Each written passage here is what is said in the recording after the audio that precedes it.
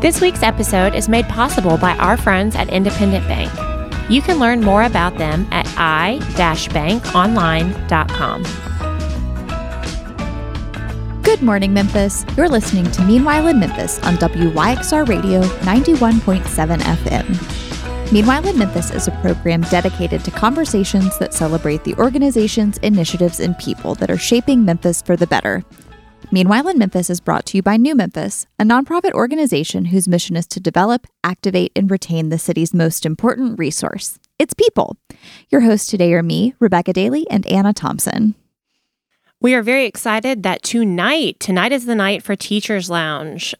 It will be held at Good Fortune, and we will be covering the topic of AI in the classroom with Executive Director of Code Crew and recent podcast guest, Meka Egwekwe. This event is open to all educators, and it is free, and there will be drinks and food. So really be there or be square, educators, tonight at Good Fortune. Head to newmemphis.org/events to register. Also coming up on Tuesday, November 8th is Celebrate What's Right, Bridge Over Troubled Waters. This panel discussion, moderated by Mayor-elect Paul Young, will feature a panel of leaders who are creating impactful change through community safety. You can learn more about both of these events at newmemphis.org/events and get your free tickets. Today, we are discussing how to create success for all members of our community by discussing our shared humanity, specifically related to the reentry process. In order for our city to be livable and lovable for any of us, it has to be livable and lovable for all of us. This touches on, but is not limited to, access to resources for economic mobility, human rights, and trust in the governing systems. Today's conversation was actually sparked in 2021 after a conversation on the TEDx Memphis stage with Dr. William Fry Arnold, and followed up by a conversation on this podcast in 2022 to help us better understand the state level of the reentry process. And today we're continuing that conversation to take a look a little more locally, not only at the reentry process, but around how building empathy can help us build a better and brighter community, and by investing in our neighbors holistically, but specifically our neighbors who are coming back into the community after a period of incarceration. To help us understand this topic better, we've invited DeAndre Brown Sr. and Virginia Murphy to the studio. DeAndre Brown is the founder of Lifeline to Success and the director of Shelby County's Office of Reentry. DeAndre's work in reentry began when he founded Lifeline to Success in 2009. He found his own reentry after a 25 months in state and federal prison to be exceedingly difficult and cluttered with obstacles. Instead of complaining about the problem, DeAndre and his wife Vanessa decided to begin an organization dedicated solely to streamlining the reentry process and advocating for justice. DeAndre Brown was appointed by Shelby County Mayor Lee Harris to serve as the director of the Shelby County Office of Reentry in August 2021. DeAndre and his wife Vanessa have 8 children and 2 grandchildren. He is also the pastor of Lifeline to a Dying World Ministries. Also joining us today is Virginia Reed Murphy, who is the executive director and founder of Playback Memphis. Virginia holds a master's in counseling psychology with a concentration in drama therapy, and is a skilled facilitator delivering dynamic training in cultural humility, strengths-based mindfulness, and emotional intelligence for leadership. Let's bring our guests into the studio. Welcome, Virginia and DeAndre. How are y'all this morning? I'm amazing. Good. I'm happy to be here. Good. We're so glad to have y'all.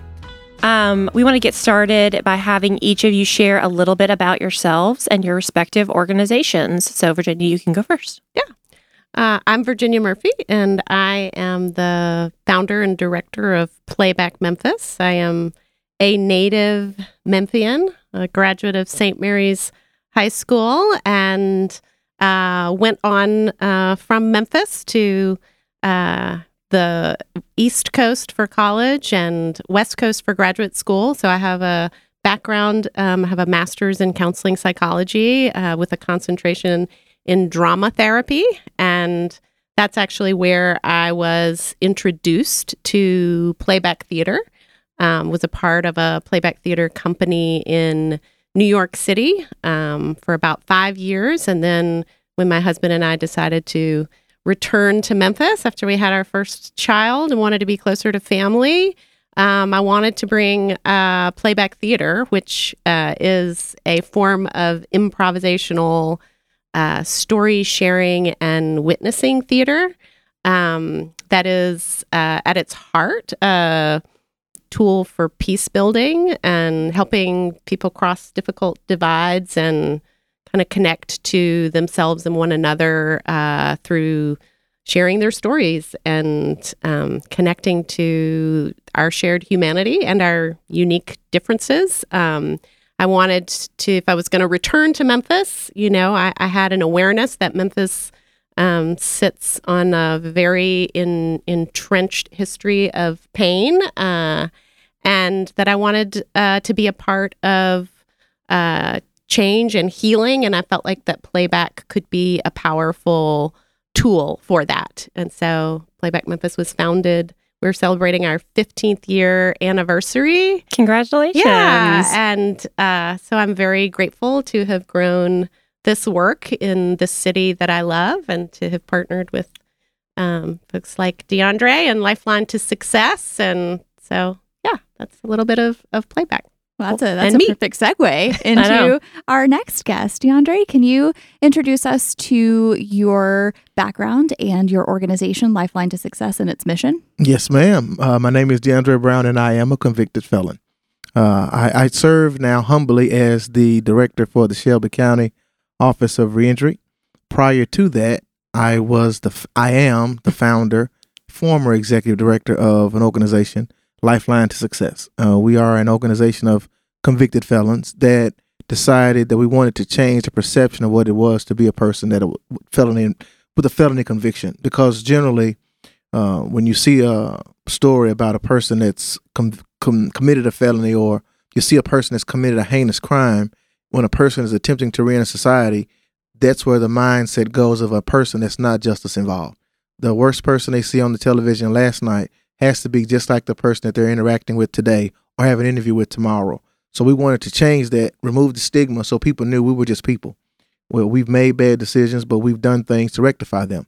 One of the things I caution and when I have conversations is when people want to serve the justice involved population, they need to make sure that there's a vetting process first. Because everyone that has made bad decisions has not decided that they want to make good decisions. And if you just have a blanket policy of attempting to figure that out on your own when you don't understand the culture, you can put yourself in position to become a victim while you're attempting to help. I don't mean a victim while they rob you or take something from you, but they begin to play on your kindness and victimize you in a way that you're amenable to and feel good about it after it's over. But you have not done anything to assist that person in becoming a better human being or a positive, productive citizen. So for the past 14 years, Lifeline's anniversary was last week. Ooh, congratulations to you too. Thank you.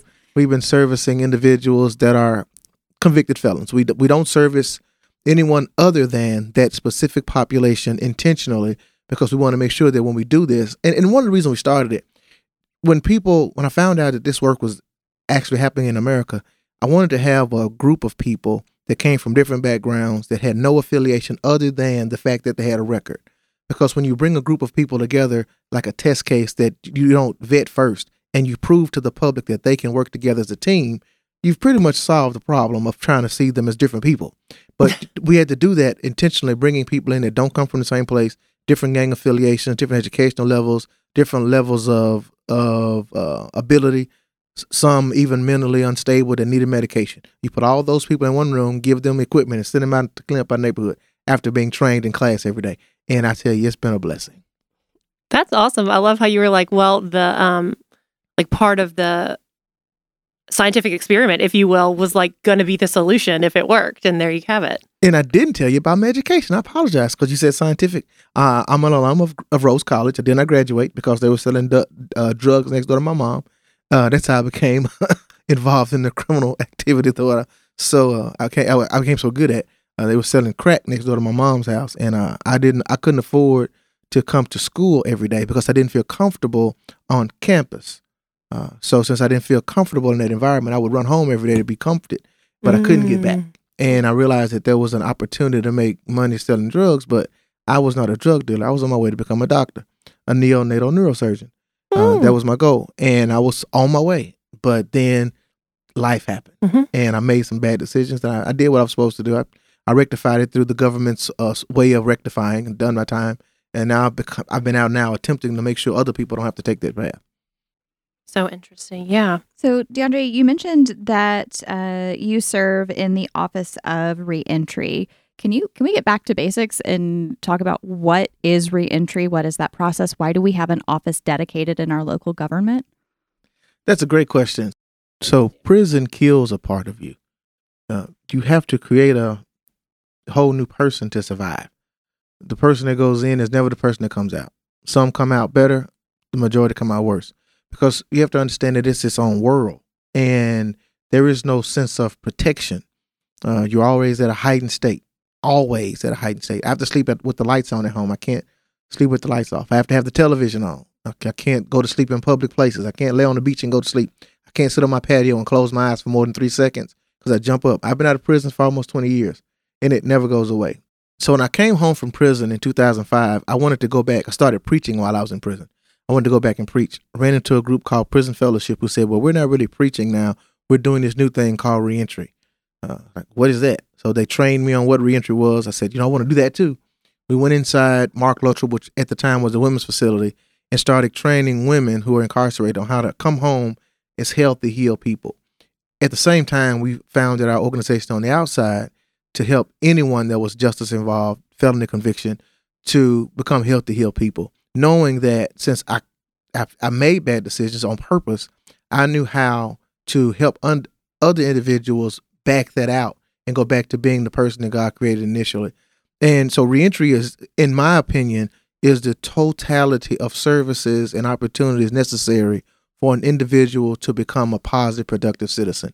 And that encompasses everything. The problem I see when people attempt to do reentry is they try to focus on one thing.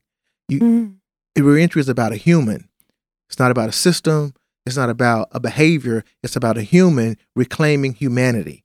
And if you try to use a narrow focus and attempt to get them a job, somewhere to live, something to drive, while that's fine, it could meet a need for their moment, but you haven't removed the mindset that made a person do it in the first place. I believe the easiest way to reduce crime is to change the behavior of a criminal. I want criminals to come to me actively involved in crime, and I can help them reenter society because I know what made them do it in the first place. So can you share a little bit, Virginia, about how the work at Playback kind of intersects right here in the reclaiming that shared human experience and being able to kind of work through some of that why to be able to reframe some of those experiences? Yeah. Playback Theater, at our core, Playback Memphis, we are a performance ensemble. So we perform a special kind of improvisational story sharing and witnessing theater. And if you were to attend a performance, you would see on the stage actors, musicians, dancers, and an audience. We come across many diverse identities, and also our audiences are incredibly diverse. And the invitation at our performances is to reflect and share moments from your life, true stories from your life. And then this trained team of actors listens. And the way that the actors are trained is to listen with a really deep level of empathy. So they're always listening to not only what the person is sharing on the surface of the story, but really what are the feelings and needs of the human being. And some of those stories that are shared are very lighthearted. And one of the things that we love in Playback is that it touches a lot of joy.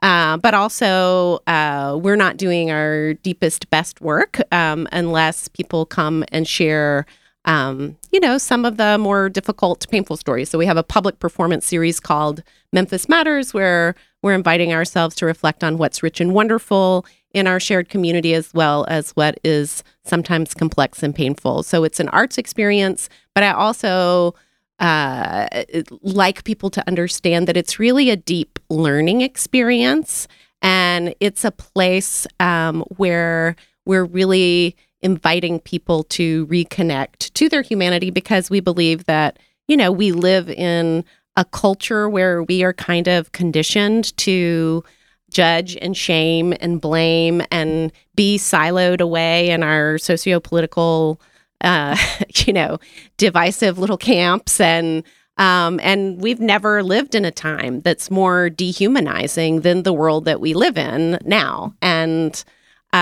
so the art form is intended for that. We apply it, though, in specific ways to support in introducing the principles and practices of nonviolent communication, cultural humility, strengths-based mindfulness, essentially, tools that any human being can benefit from, but particularly if you are a human being that has either in your own life and story survived complex trauma, or perhaps you are, working a frontline worker where, you are responsible for the care of human beings who have survived complex trauma, really knowing how to calm and steady one's mind, how to operate from, just a place of awareness and empathy and connection, and is something that, we all benefit from. So when Playback was very early in its development, we were invited to be part of a community police relations building project that at the time was spearheaded by another organization. And this work happened over a period of 3 years. And there were some really amazing things that happened. Good seeds were planted. We had used Playback in an effective and helpful way, and we wanted to continue this work. And I think I saw a production that Elaine Blanchard had done some prison stories work with Lifeline folks, and I went to a performance at a church in Fraser, and I can't remember what church it was. Union Grove Baptist Church. Thank you. And I remember sitting in the audience and listening to the stories and seeing you in the back with the slew of kiddos that you and Miss Brown have. And all of a sudden I just had this vision. I just thought, oh, we must partner. Like we're meant to do work together. And so I approached DeAndre and I don't know. Do you remember that conversation? I said yes. Yeah, I know. I got 4 words out. He's like, yes, yes. And that was, and so in 2014, we launched Performing the Peace, which is a program that brought together, yes, it brought together, I think it was 7 participants from Lifeline to Success, so 7 individuals with justice histories, and 7 law enforcement officers from the Memphis Police Department. So the structure of that was that, we would introduce Playback in separate groups because you wouldn't mix those identities initially, and they would have 4 sessions in which we would introduce Playback as a space of exploration, and then they would come together and meet each other through the Playback Theater, and we had, I think, 5 years of doing this work, had it evaluated by Dr. Robert Niemeyer at the University of Memphis, really saw that it was having a deep impact on a small scale, meaning that, we're in our work, we are always aspiring to catalyze growth and healing on 3 levels. So we want people to do the inner work of personal responsibility to grow their own self-awareness and build, their capacity for being aware of others and perspective taking and, being able to identify and express their feelings. And police officers and formerly incarcerated individuals actually, Mayor, you can chime in if you agree or disagree, but I think they have a lot of similarities in that they have, been steeped in culture that not only does not allow them, to express their feelings. It's not even safe to have feelings. Mm-hmm. And so part of the work is really to create a space where, it's okay to be a person that has a feeling and to express that. And so as they become kind of, sometimes it takes recognizing someone else's humanity before you can actually connect with your own. And so after the two groups come together, then they work together for 6 sessions, and we train them in the art of playback theater. And that's kind of how the process worked for those many years. And now it's that we've done a lot of work where the individuals who were transformed by the program are now leading work in other ways. But it's a space where there is a high level of psychological safety in the practice of playback theater. And I think particularly when people have survived complex trauma, one of the things that trauma does is it shuts down the imagination, and playback, because so much of the practice is rooted actually in play. It ignites the imagination, and it kind of helps people to see possibilities where, because of literally the way that trauma affects your brain, you're just cut off from imagining different possibilities. And so that's one of the things that I do think is we absolutely use playback as a way to introduce trauma-informed awareness and care. And yes, in the spirit of play, I think is a really healing force within it. And I believe it also reactivates neural pathways that have been shut off. That's the medical analysis. The neural pathways are reignited, and it lights them up in the brain, so you can create new paths. I found this out from one of my doctor friends. Creates new neural pathways that make the trauma that cause the synapses to stop going too far. But it causes the brain to function better than it did before you catalyzed it. Yeah, and there's no question that it does that. Mm-hmm. Yeah, and it sounds like playback is really focused on the internal barriers that we have, whether or not we're in control of them. And so working to break down some of those barriers and create new pathways in our brains. And Lifeline to Success, you're helping folks deal with external barriers as well as internal barriers. And I'm curious to understand what some of the barriers are to reentry. When you consider the fact that the nation's laws were created to ensure that once a person had a felony conviction, they became an outcast. They were not going to be a part of society. I think when initially the thought was never what happens next. It's let's punish, let's ostracize, let's show them to not do it again. Let's make it so difficult for them that they won't consider breaking the law again. And then over years, collateral consequences have just been added. My point is, the society had overreacted in such a way that once a person has a felony conviction, and the term they use now, you're infamous. Once you become an infamous person, then life is supposed to pretty much be over. But we never really took into consideration, well, what does that person now do? So when you're in rural America, you can leave and they can do whatever and they can figure it out. But in an urban environment, what happens to that person? They still have to eat. They still need their needs met. So how do they meet their needs? So what we do is we'll just say they'll do it again. We'll build more space. So we'll just keep them away from you forever. Problem is now it costs too much. So when you consider when you look at consequences, i.e. you can't get certain professional licenses, you can't own a weapon, you can't live in certain places, life that a normal person takes for granted is removed as an option for a person with a felony conviction. And you pretty much have to just figure it out. In most cases, people just say, forget it, get on drugs or go back to prison and spend their time perpetually going back into the system because it's become normalized and it's easy. It's very difficult to reenter society in America. It is damn near impossible without a lot of support and a backbone.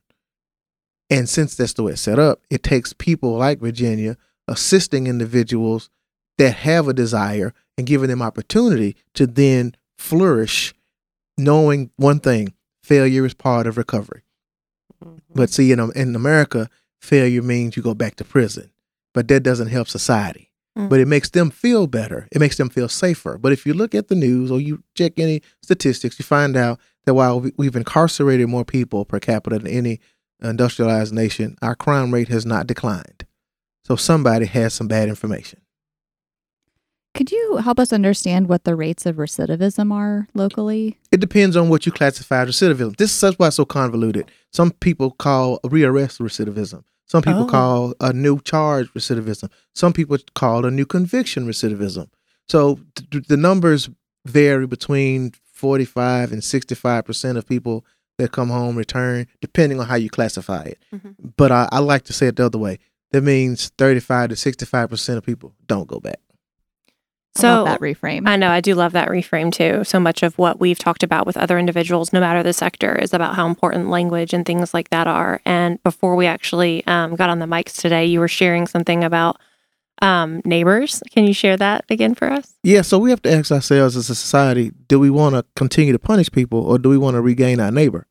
Because 95% of the people that are behind bars now will come home. And generally when I hear that stated, people say, there will be your neighbor. And they're saying it as a form of fear.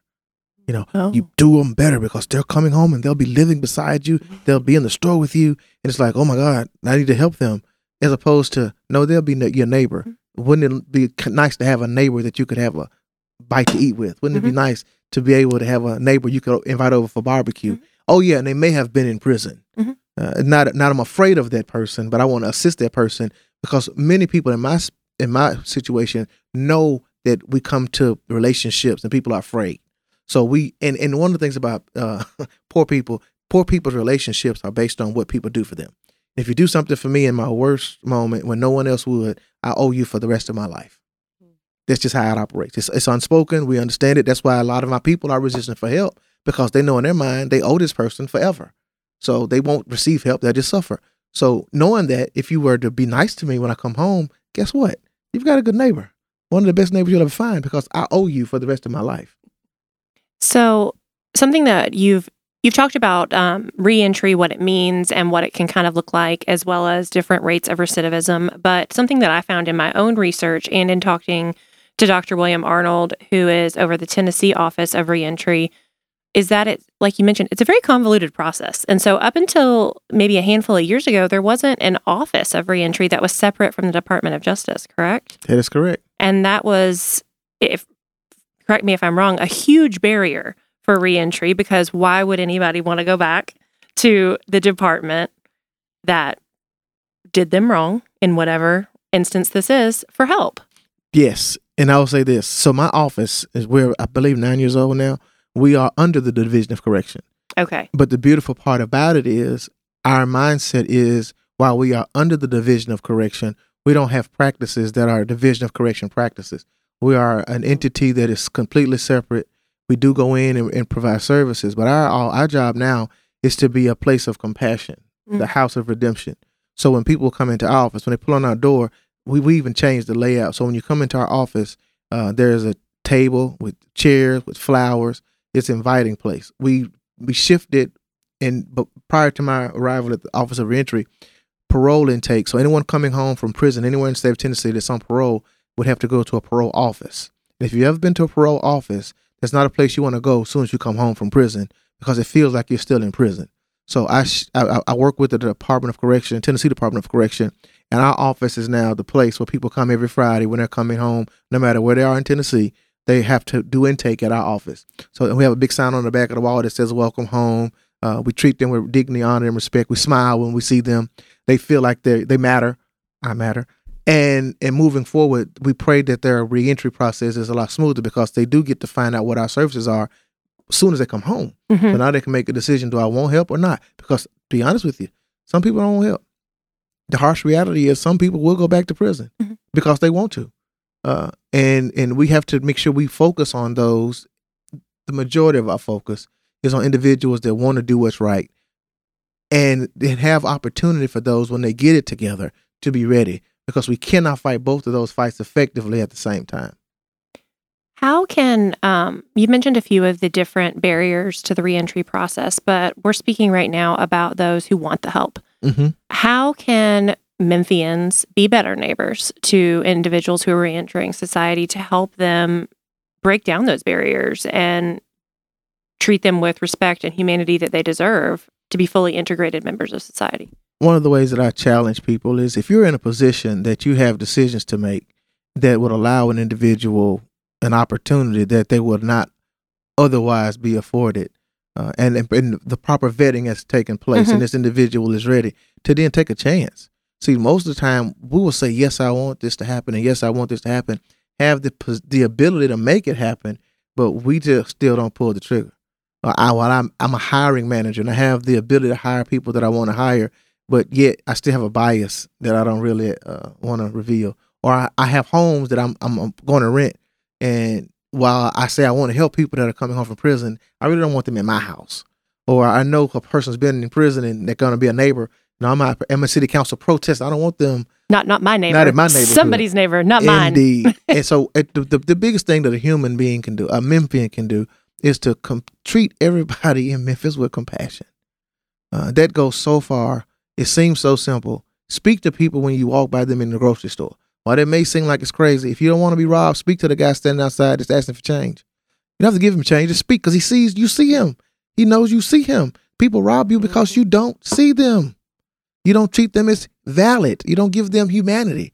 When you you're so funny. I remember one time I was walking. I'm sorry. I spoke to this guy. I said, "Good morning." He said, "You talking to me?" You the only person out here. He's like, "Yes, I'm talking to you." Everybody's walked by him but me, and he's brightening his day. But small things like that go a long way. Virginia, go ahead. Can I actually respond to that? Yeah. I'm thinking of this as it relates to, and you talk about, taking a chance on people, and I know there has been a shift, and there are more jobs now that are, I know that there's job fairs for people who have been incarcerated, and there are probably higher levels of hiring of people with criminal backgrounds and records. Shelby County government has hired over 150. Virginia, do you have any advice for our listening audience about things that might help accelerate relational trust in their daily, interactions with other people? One thing that comes to mind is I think that part of what happens is our world is so hurried and frenzied and busy, and so we don't slow things down enough to actually like you said, say hello to people, like actually communicate, and ask, see and be seen questions, kind of, and really consider the intent when you're asking a question. Because sometimes we're moving so fast, like, how you doing? And you're not actually maybe really wanting to know, how are you doing? So sometimes there has to be like, no, how are you really doing? And right. And I think that there's a lot that we can do within the organizations and businesses that we lead to make sure that we're tending our culture in a way that allows for the human beings that, work together to have the space to be able to share.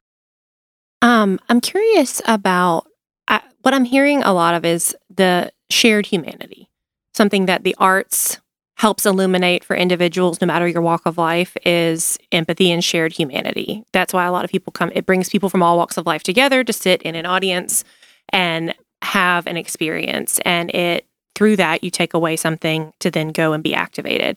And in the reentry process, that's something that previously was so lacking, was the presence of the shared humanity being brought to the forefront, the reminder that we all deserve respect, honor, and that we are all worthy. At what stage does it go from being like logistical reentry to like working on the holistic side of the human being, or is it all one and the same? For me, it's always been that. Okay. Reentry doesn't exist when you just focus on one thing. You have to take a person and live life with them. Mm-hmm. So the way Lifeline is structured, class is generally from 9 to 11, 12 o'clock every day. And then we had contract work so they could go out and make a living. Mm-hmm. But you couldn't go to work unless you came to class, because class is more important. And you didn't get paid for class. Class was what you did as your investment in yourself. And in class, we talked about not just what was in our books, but real life situations. What happened last night? What happened at work yesterday? And we made it consumable, because it's one thing to have information for individuals, but they have to be able to consume it. So when it comes from a leader that understands why you did it in the first place and knows you well enough to talk to you in a way you can consume, but also can broaden the conversation so other people can learn while one person is being taught, that changes the dynamic of it, and you become a family. And one of our phrases is one band, one sound. Lifeline is a family of individuals. No matter where you come from, we come together every day, and when we were in class, we have a creed we would recite.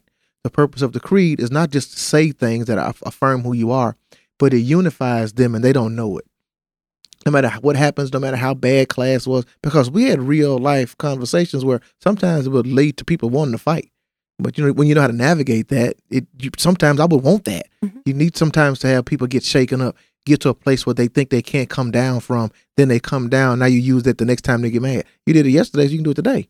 And they've learned, don't even know they've learned. But in doing that, and then after all of that tension and all that frustration, now we're going to say the creed. And they say the creed with everything in them.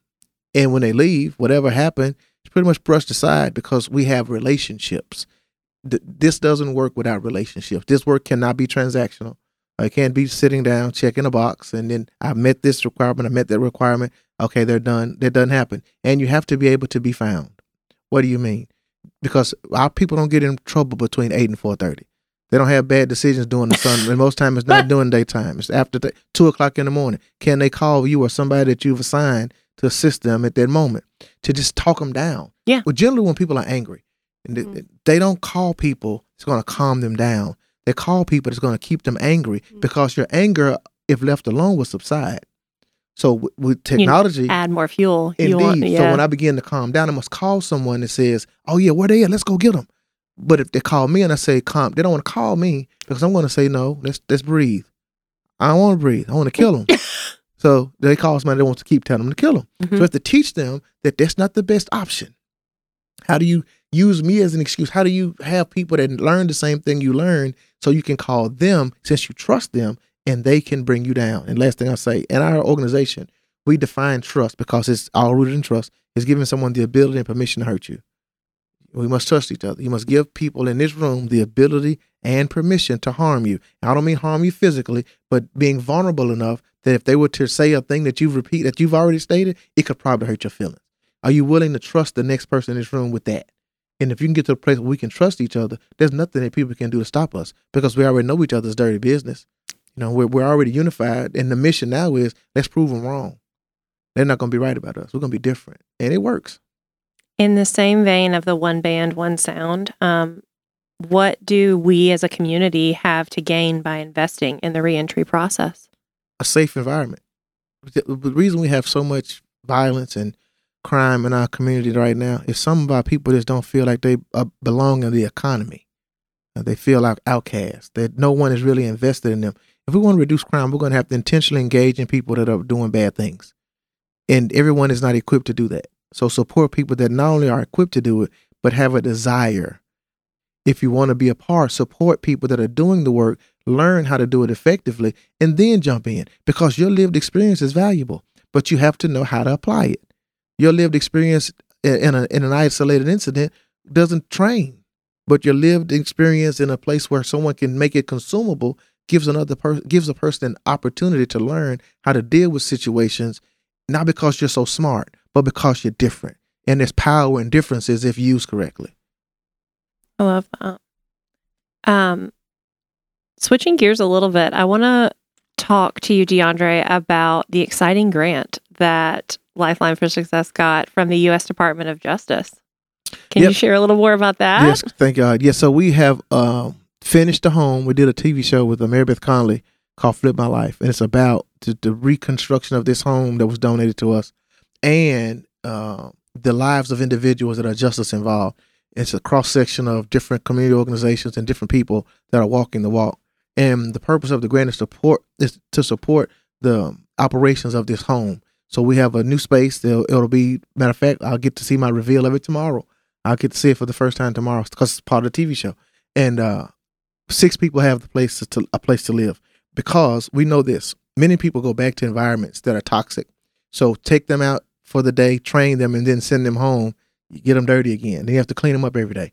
I wanted a place where they could be what's away from the toxicity, where they can truly heal what prison's supposed to do, but doesn't do very well in a way that's not forced, but voluntary. So they have a place to live, the training they need, opportunities for employment, a loving environment, and now we've created a safe space for people to heal. And once they're healed, they become another positive, productive citizen. You do that over and over again, and you have a ripple effect because they do have family and friends that still look up to them. And they have influence that can then be an ambassador for the work and then create change in their family, in their friendships, and in anyone that comes in contact with them because they have the courage now and the ability to affect change. DeAndre, I'm curious, in addition to this great work that's happening with this new facility, what are some of the innovations that are happening in Lifeline for Success and the work that you're doing that you're excited about? I think just the opportunity to provide a safe space. I mean, that is huge. And it's not just a safe space, it's a brand new space. Because when people walk in, they'll realize that someone cared enough about them. And many of the guys that will live there had a hand in the rebuild. So to be able to point at a space they live and to take pictures and share with their families that I'm doing something different and look at my work, it's tangible. It just that hope. Because most of the time the work is given in places that aren't of the highest quality. We deal with a population of people that most people don't want to help. Their mindset is they shouldn't have done it. They should be punished, and let's hope they get as punished to the fullest extent that they can, and they suffer. So when you know that that's the background or the foundation of people's view of the work, to have something that's completely opposite, brand new, because to think of it this way, these men will live in a home that looks better than mine. And it's like, yeah, I may want to spend the night. There's a lot of hope in the work that you're doing, DeAndre, and I wish you could see the light on his face in this conversation. And so, Virginia, I want to turn the hope conversation to you. What about the future of your work brings you hope? So I think for a long time, Playback Memphis work it's felt like it's lived in this like one of the best kept secrets in Memphis, and that people haven't fully understood the power of the arts to be a healing force in really casting a vision for a new narrative in our city. And I feel like that, with everything that DeAndre just said about how there has been a shift and a focus that really invites individual community members, citizens to think about like, what's my part in this story? And what I love about Playback's work is that it meets everyone and invites them into, as a space where you're listening to the stories of one another, and whether it's somebody that's, been incarcerated or somebody who's been impacted by the harm that crime can cause, and realizing that we're all part of this human story together and that we all have a role in building the kind of culture that we need. And that culture includes empathy, and it includes accountability, and it includes, just the capacity for listening. And I think that we're in a stage of our work where we're building some really exciting new partnerships and partners who are really understanding that applying Playback in this way to support whether it's workforce development or mental health counselors and being able to do their work more effectively, that these, community-based, culturally responsive, embodied, transformative tools that have been in our toolbox for a while, people now, rather than seeing them as some sort of kind of weird oddity, are recognizing, oh, we need those tools. And so we're just excited to be able to have, new partnerships and new opportunities and ways to apply them to, build the life-affirming culture that we all need to flourish. And so that's what I'm excited about. What do you think has made the difference for each of you in kind of that shift in the narrative in your respective work and in the work together with the arts and the reentry process? I'm curious if you've noticed anything as specific contributors to the kind of general narrative, one, about reentry, and two, about the arts as this really important tool to every kind of conversation. In what do you think is contributing to that kind of narrative shift?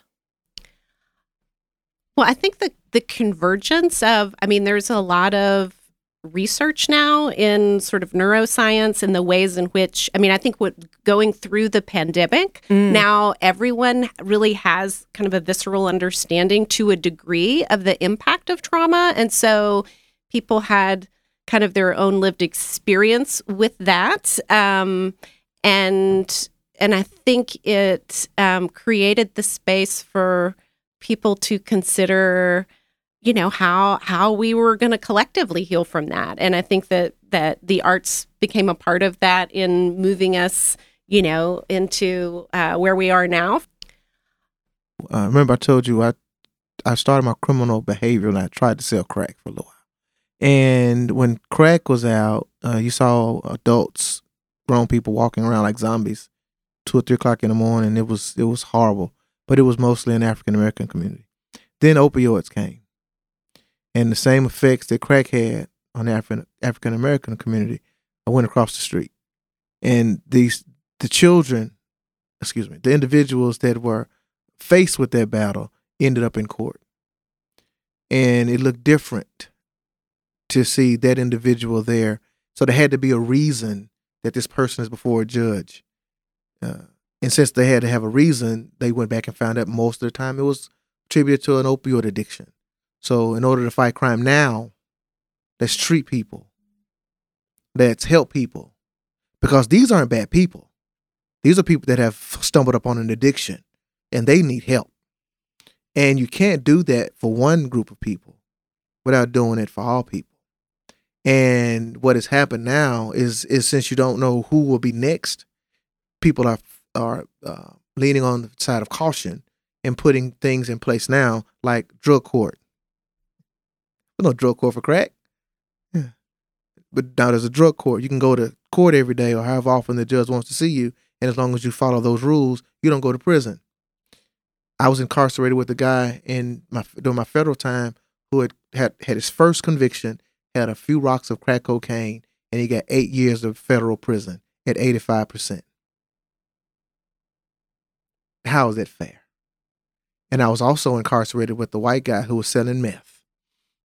I'd been to prison 3 times and was given probation going home. This was 15 years ago. No, excuse me, 20 years ago. I apologize. That was 20 years ago. But over time, you see it's shifting now. And I just want to make sure I lift that up. Virginia, can you explain a little bit about how playback theater as a process assists individuals in having potentially high conflict conversations? Yeah.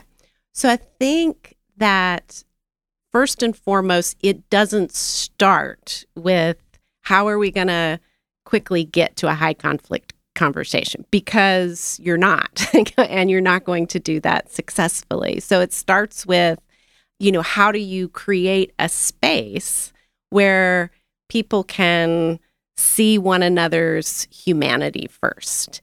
And we use a lot of play, and we use a lot of tools from mindful listening. We use a lot of story sharing exercises, and so we getting to a place where you can have a conversation about something that you're identifying as like high conflict. Mm-hmm.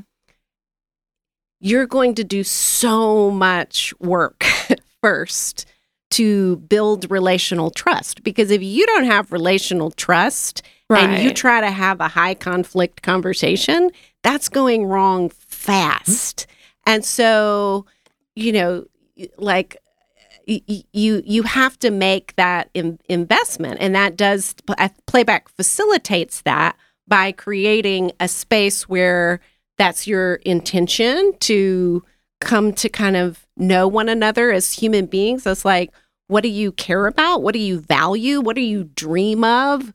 Like, what do you remember from when you were 5 years old when someone, expressed kindness and compassion and generosity to you? And how did that make you? So there's a lot that we're doing that's really tending to building human connection and trust and supporting people and growing their self-awareness and perspective taking, so that then when you do introduce things, it's no longer a high conflict.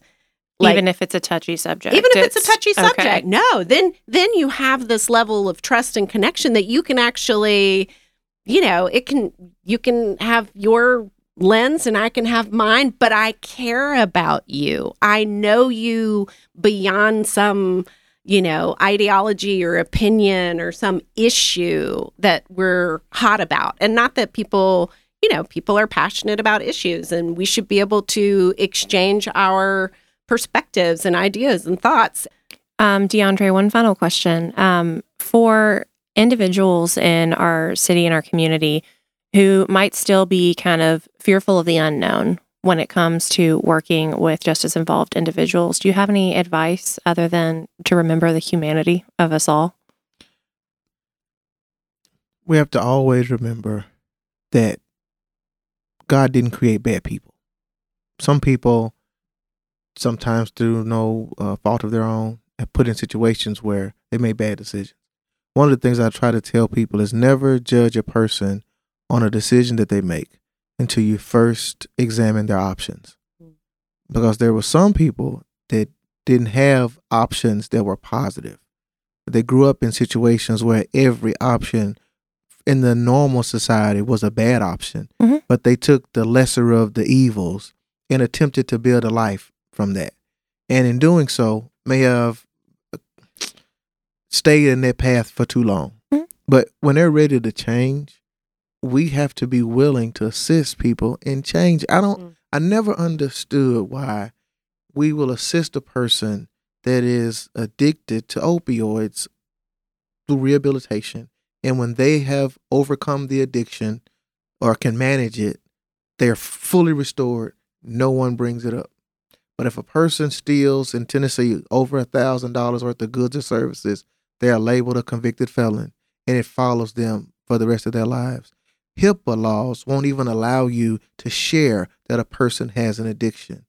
But society shares readily, easily, when people have convictions. You can look my name up right now and know that I have state and federal convictions. But if I had an addiction, you could not have a database to show you that I was once addicted to a drug. That alone says that it was intentional to keep people out of society. How do we as a society fight that and fix it so all people have value? Thank you for, helping us better understand the perspectives there and the inequities that are just in our day-to-day lives. For anyone in need of your services, how can they get connected with you? At Lifeline to Success, the number is 901-729-6537 or www.lifeline2success.org. But if you need the Shelby County Office of Reentry, that's at 1362 Mississippi Boulevard, 901-222-4550, or at Shelby County scofficeofreentry.com. And Virginia, how can folks get in touch with you? How can they support the work that you're doing with Playback? Yeah, so we have an upcoming Memphis Matters performance. That's our public performance on December 2nd at Theater South. And you can find more information at playbackmemphis.org. But that's always a wonderful place to be introduced to Playback Theater. And we're, as I said, eager to share our resources and to be a greater resource in the community. So any organization that is looking to thinking that they could benefit from applying Playback in some way to catalyze growth, healing, or flourishing within their institution, we'd love to have a conversation. And you can always donate to support nonprofits, because that's something every nonprofit leader should be saying when they have the opportunity. So I'll say it. Yeah. Everybody in the room echoes that sentiment. Indeed. Right. And for folks who do want to support you, right back at your website? Yes, absolutely. Same for Lifeline. Same for Lifeline. All right. Well, thank you both so much for the work that you were doing to help us build a better, more empathetic and communal community. We're so grateful for your time today and appreciate the conversation. Thank you, ladies. Thank you very much. Independent Bank is celebrating 25 years of sharing your stories, building your dreams, and serving you heroically. Find out how iBank can help you achieve your financial dreams at i-bankonline.com. Member FDIC.